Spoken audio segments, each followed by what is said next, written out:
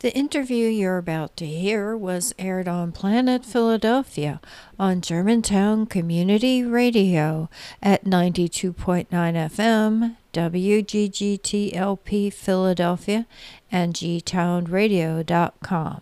Hi, everyone. I'm Kay Wood, the host of Planet Philadelphia. Thank you for tuning in today. With me here is Linda Rosenwein, our assistant producer reporter, and today we'll be interviewing Matthew Powell Palm. We'll be talking about something which is a new way to freeze or preserve food. And I'd love if you would tell the listeners a little bit about yourself before we get into the topic. Sure. Yeah. So my name's Matt Powell Palm. I completed a PhD in mechanical engineering with a thermodynamics focus at UC Berkeley a few years ago. And now I'm a postdoctoral scholar there. And I run a startup business around this technology that we're going to talk about today. And the business is called BioCoric. And I'm sort of generically interested in the intersection between novel thermodynamics and biology, be that agricultural biology, medical biology, biology in space, you name it. The reason we got in touch with you is we saw an article about something called isocoric freezing. And could you tell folks what that is? Isocoric freezing is a new way of approaching the preservation at cold temperatures of biological matter. So in the paper that you referenced specifically, we're looking at the potential effects of isocoric freezing on the global food cold storage system. But I'll just note at the front end here that all of our work in isocoric freezing is generalizable to sort of any kind of biopreservation you can imagine. And so essentially the core premise of isocoric freezing is removing from the freezing process the role of the atmosphere. To give a sort of thermodynamics 101 perspective on it, currently, the vast majority of our conventional food freezing processes happen at constant pressure. And that constant pressure is the pressure that we all experience every day by existing here on the planet Earth with the atmosphere that we have. And so the question that we asked ourselves a couple of years ago in the Rybinski lab at UC Berkeley is, how might the freezing process change if instead of freezing things in an open system, we instead tried freezing them in a closed, constant volume system that denies them access to the atmosphere? So for the listeners out there trying to sort of visualize what I'm talking about, imagine taking some food construct that you want to preserve, and instead of just putting it straight into the freezer, now you put it into a rigid, high-strength, closed container. My go-to visualization is a shiny titanium flask. It's indestructible, can withstand high pressures, non-deformable. And so when you seal the food in there, we have this perfectly closed or constant volume system. And of course, the word isocoric just means constant volume. And so the important distinction that emerges when you start to freeze things in an isocoric system is that the constant pressure reservoir, that is the atmosphere, no longer plays a part. Let's think about the process of freezing water in an isocoric system, because of course, most of the food that we're interested in is principally comprised of water. Imagine now taking water and sealing it perfectly in this titanium flask. Well, we all know, if we've ever left a beer bottle in the freezer, that when freezing initiates, ice expands relative to the liquid form of water, and this expansion can drive significant pressure, right? So in the case of the beer bottle, that pressure leads the beer bottle to explode and make a mess. But now imagine that instead of the beer bottle, we have this undeformable titanium flask. Well, what happens? Ice starts to expand, it starts to grow, but it has nowhere to go. It can't just push up into the atmosphere, right? And it can't break the container it's in. So what happens is, as the ice starts to grow, it generates a pressure within the remaining liquid. And then that pressure pushes back on the ice. And this process proceeds continuously until the pressure in the system becomes large enough that it inhibits any further ice growth. And so what we end up with is what we call a two-phase equilibrium, where within our system, there's some controlled, predictable amount of ice, and everything else stays liquid, even though we're at temperatures well below the freezing point. When we first identified this premise, we thought, hey, maybe we could take food or a transplantable organ or anything you imagine, stem cells, you name it, any kind of biological matter that is subject to expiration. Perhaps we could keep it cold without allowing it to actually freeze by putting it in the liquid portion of this chamber. And I'll mention that it's sometimes not immediately clear why we would want to avoid the freezing aspect. Freezing has negative consequences from 2 points of view. One, it does universally damage biological material. This expansion of ice causes mechanical damage, and then there's also more nuanced sort of mechanisms of damage, osmotic and dehydrative in nature. If you pick any sort of, let's say, fragile food, for instance, let's take a blueberry.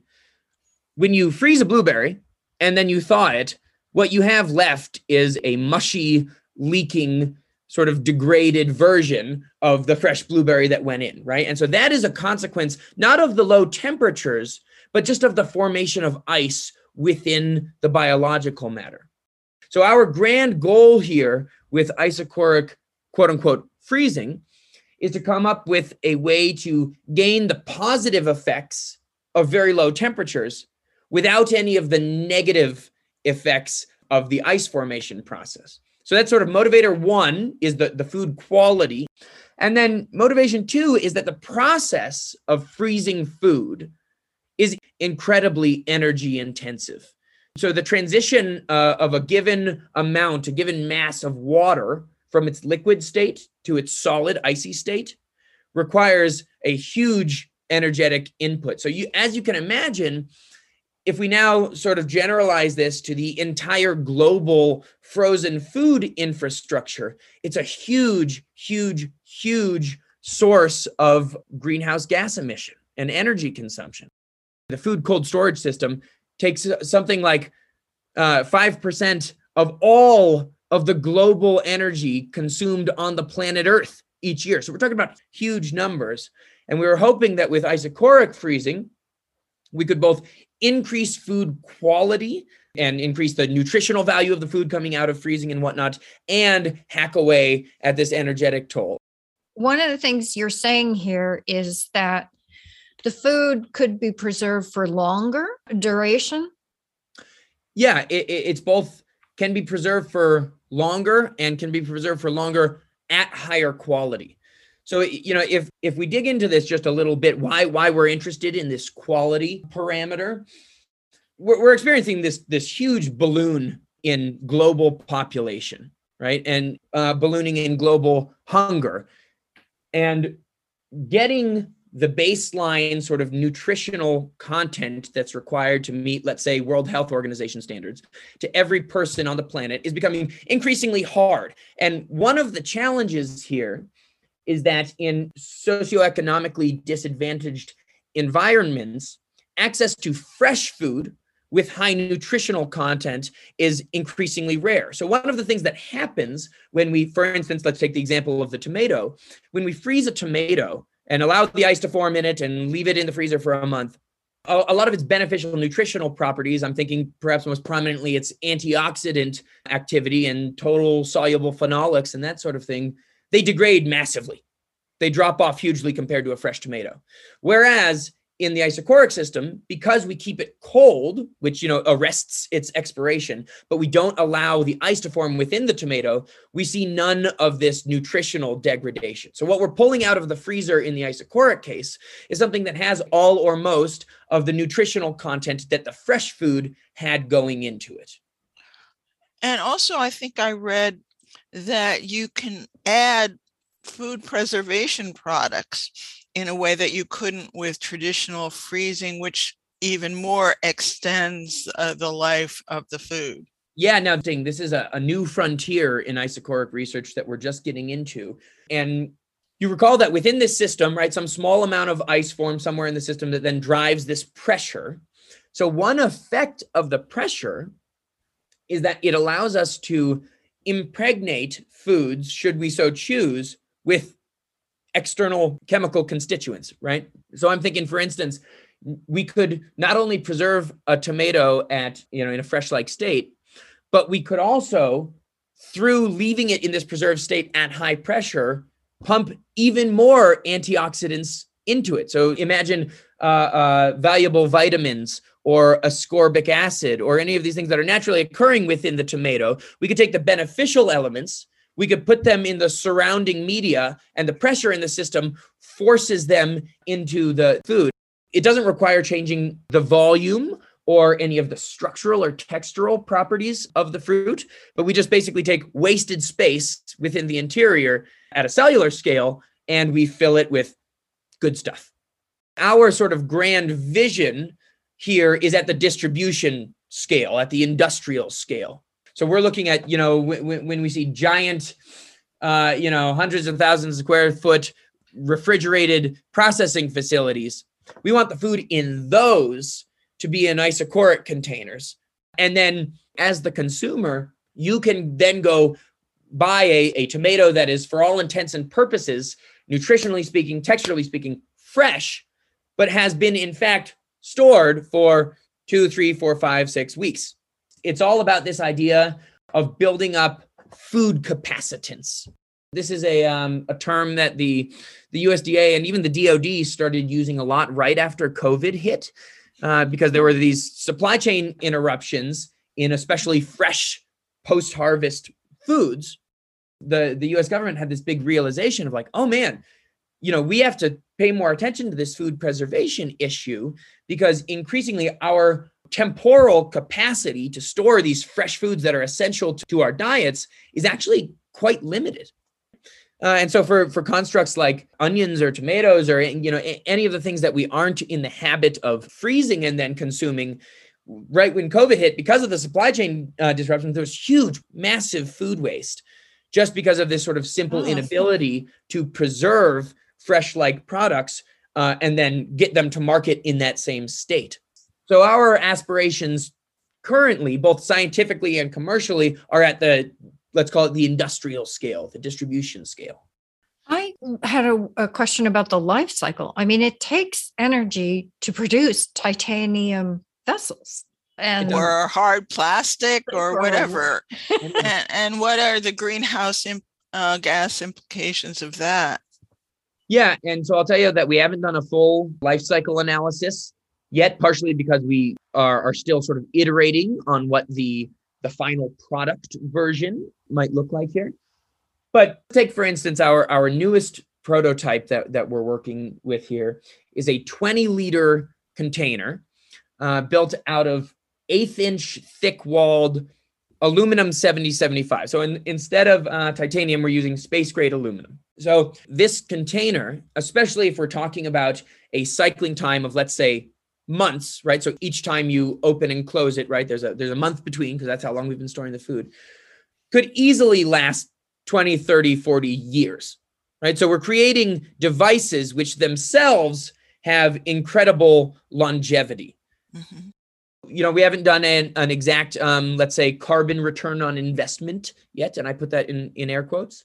But if I had to guess with my sort of internal knowledge of the carbon intensivity of the manufacturing process, I would say this thing would pay itself off carbon-wise within the first year or two.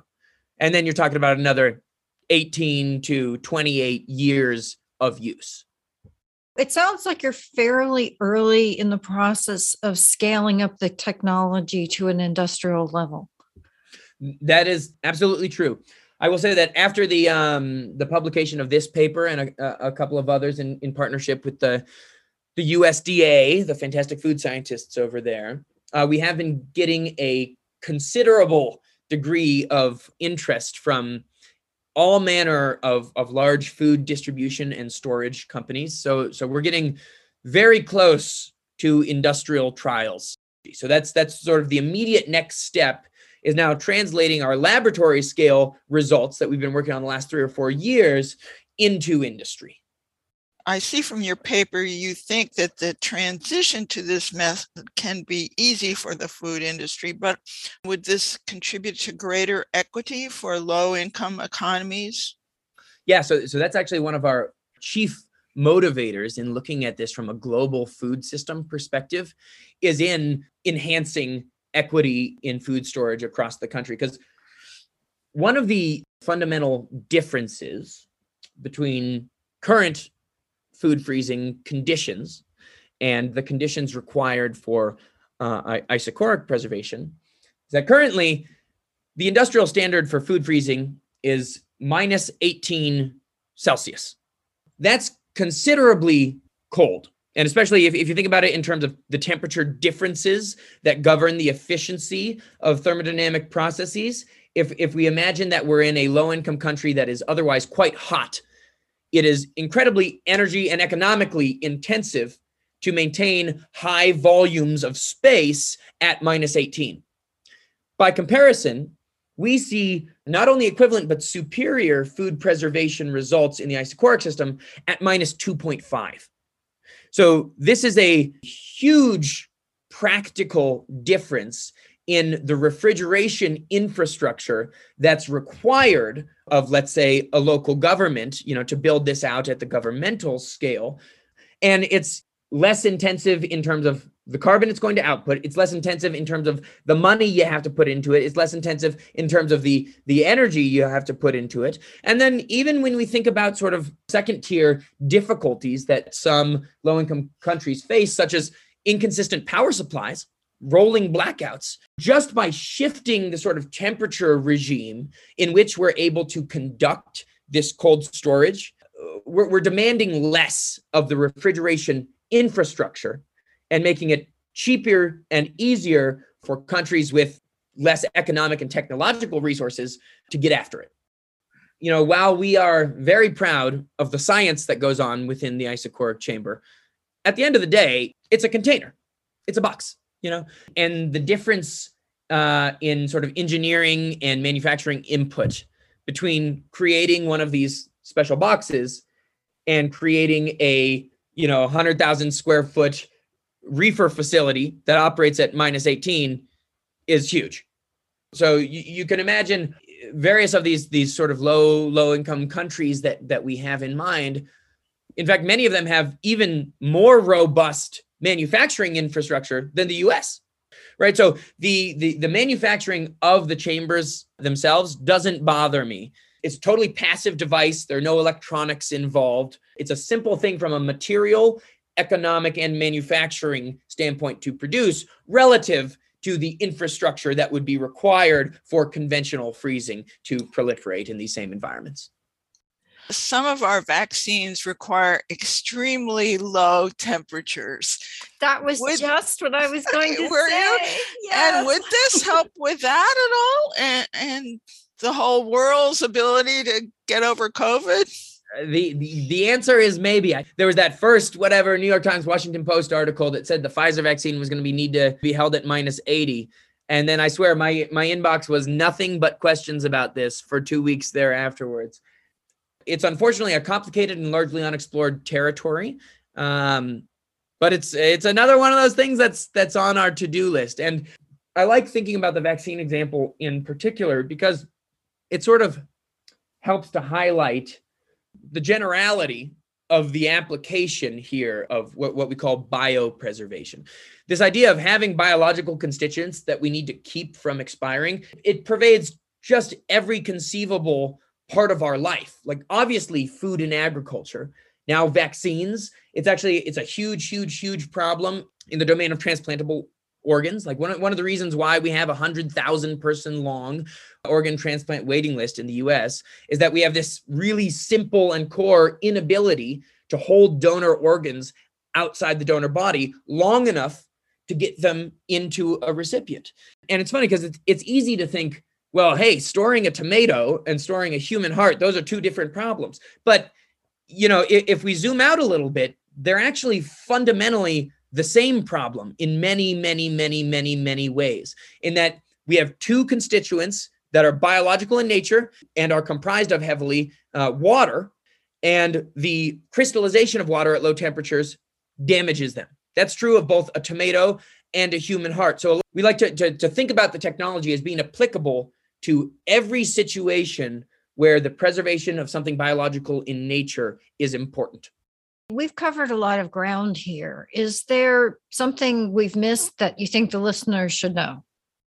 What I'd like to leave with is that a lot of the core thermodynamic principles that are now totally quotidian in our lives, like the way that we freeze food, for instance, are incredibly outdated. I mean, there's been no major change in the way we've approached food freezing since the advent of flash freezing in 1920 from Clarence Birdseye. So we're talking 100 years of crazy scientific progress later, and we've changed virtually nothing about our food cold storage system. And you can find analogs to this, let's call it scientific delay, in just about every aspect of society. So there's this really big need to go and reinvestigate the base thermodynamic and physics principles on which we have developed the infrastructure of modern society. And that's what we're trying to do here at Berkeley. And I hope that somebody listening to this has some idea about how they might apply that general principle to some other pressing problem facing humanity. All right. Well, thank you so much for talking with us today. Thank you, guys. We'll see you. Thanks a lot. If you want to know more about Planet Philadelphia, go to planetphiladelphia.com. You could also find out more about other G-Town Radio programming by going to gtownradio.com. I hope you will consider making a small monthly donation to help Planet Philadelphia continue presenting interviews on important underreported environmental topics and exploring their complexities and intersections. Thank you so much for your support.